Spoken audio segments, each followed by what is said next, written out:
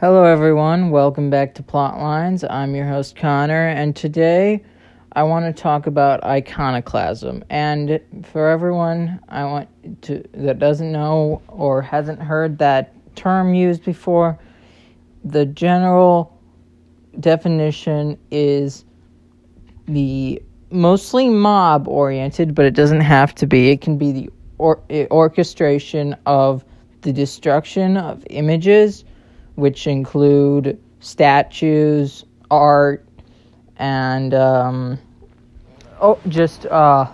it's mostly referred to religious things, but as society has become more secularized, since religion has become secularized, which is kind of an interesting thing, I would say that there is a religion, a fervent religion, not like a mellowed out religion or something like that. A fervent religion of any society, and that religion we are seeing being promulgated in the world today, and it has its own iconoclasm. And I would like to bring it back to the origin of iconoclasm in the West and what its main purpose was. So, iconoclasm first reared its head in the sort of early West, the early Christian West in the Byzantine Empire under, I believe, Emperor Leo III. Emperor Leo III had great power over the churches in his land, just like most monarchs and emperors had in his time, as well as in the future, and even some leaders today still have extraordinarily influence over the religions that they partake in or that they rule over. When it comes to secular leaders, and I guess you could say Emperor Leo III wasn't really a secular leader because there was no secularization of, or let's just say, there wasn't any even the idea of a separation of church and state. Not that we have that today. We don't really have a separation of church and state today, I think, in the United States. But that's a discussion for a different time. Emperor Leo III decided that his religious beliefs when it comes to art and the depiction of religion was to be extraordinarily minimalistic, and he made it so that people went in and destroyed art in religious places as well as non-religious places throughout his empire. And the Western half of Christianity didn't experience this. They were dealing with their own problems, different heresies that they were dealing with. So this was sort of one of the more breaking points between Rome and the East, which is kind of interesting. Not like in any material way, but just in a cultural way, just in a sort of power aspect. And the breakdown of the church at the time was that, as is now in the Catholic Church, that the Pope is the patriarch of the Western churches, also known as the Latin churches or the Roman churches. And then the Eastern churches had their own patriarchs that dealt with most of these types of issues. And so obviously the Pope wasn't super,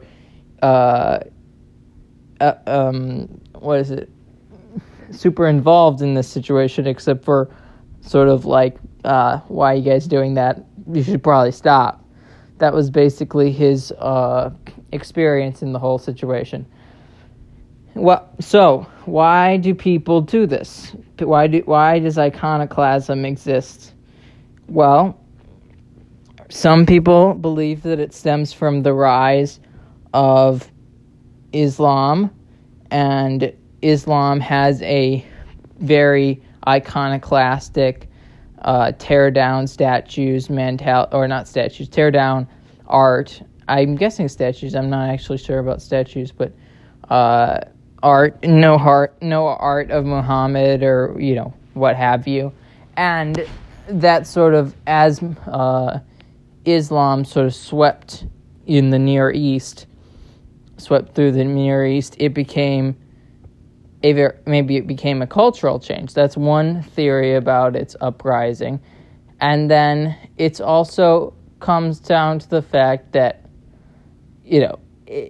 people don't like symbols. People don't like expressions of religion in that manner. Sometimes it just irks them. It's an interesting concept. It comes back again during the Protestant revolt. Much later, the Eastern churches had already finished that problem. They already reinstituted iconography, which is the art. They had beaten iconoclasm, and now iconoclasm had moved into the West, which most problems in churches tend to do so, is where it starts in one place and then suddenly it shifts. Sometimes really far apart. This was like 800 years maybe after the first iconoclasm in the Eastern Empire, or in the Eastern churches, but also the Eastern Empire, because it was the Byzantine Empire. So that stemmed also from the mob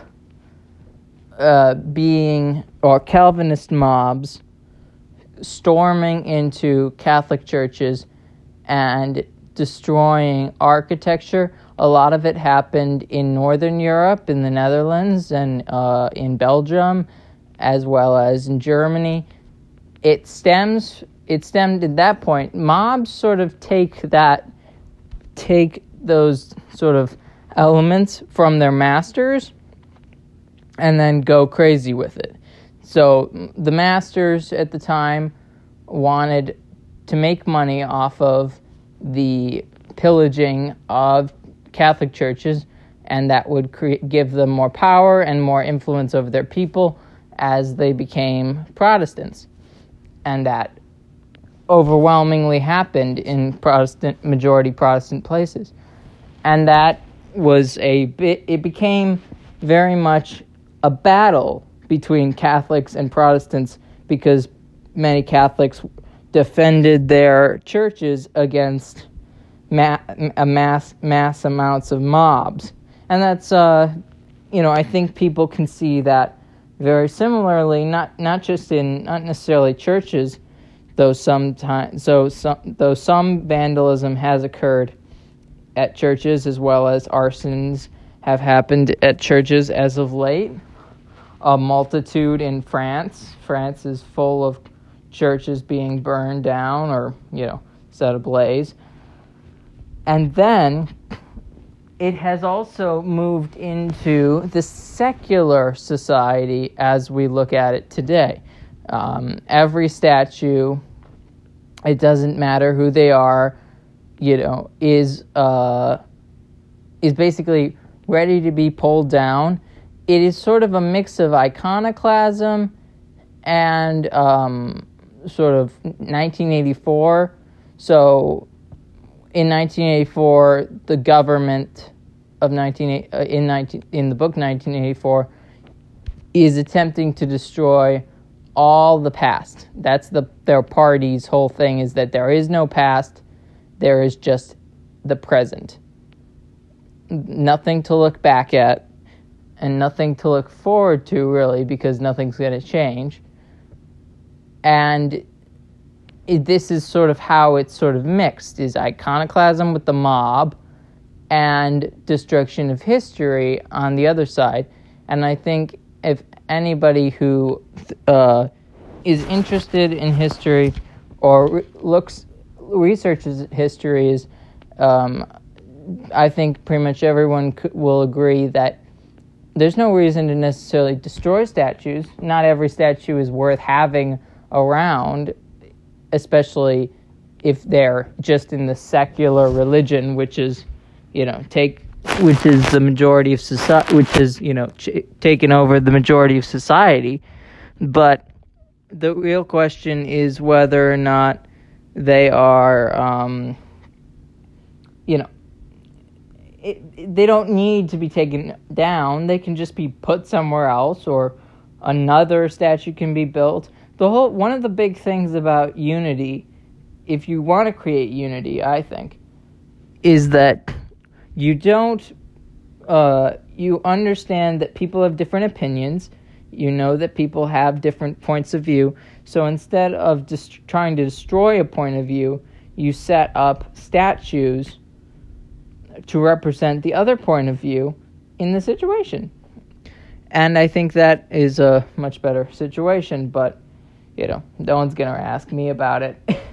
And I'm not looking to be in charge of anything that would deal with that. But I think it's just an interesting thing to look back at history, iconoclasm, and the history it shows about how iconoclasm usually spurts up for a decent amount of time and slowly erodes, because I would say most Protestant countries that's not the situation anymore. Iconoclasts have not taken over, and in religious circles maybe they have, but not in the secular world, which is the majority, as well as many Protestant churches such as Lutherans and Anglicans are not against or not pro-iconoclastic. They're sometimes the opposite, sort of the opposite. Depends on the frame of the mind of each of the different members, because those Protestant churches really depend on who you're talking to within them. Anyways, so that is iconoclasm, basically a short look at it from I believe it's the 800s to now, and I hope people have learned something from it. And if you like what I'm doing, please share. If you're on Apple Podcasts, subscribe. Basically, I think that's what it is. And please leave a review. Hopefully 5 stars. And I'll talk to you guys next time. See ya.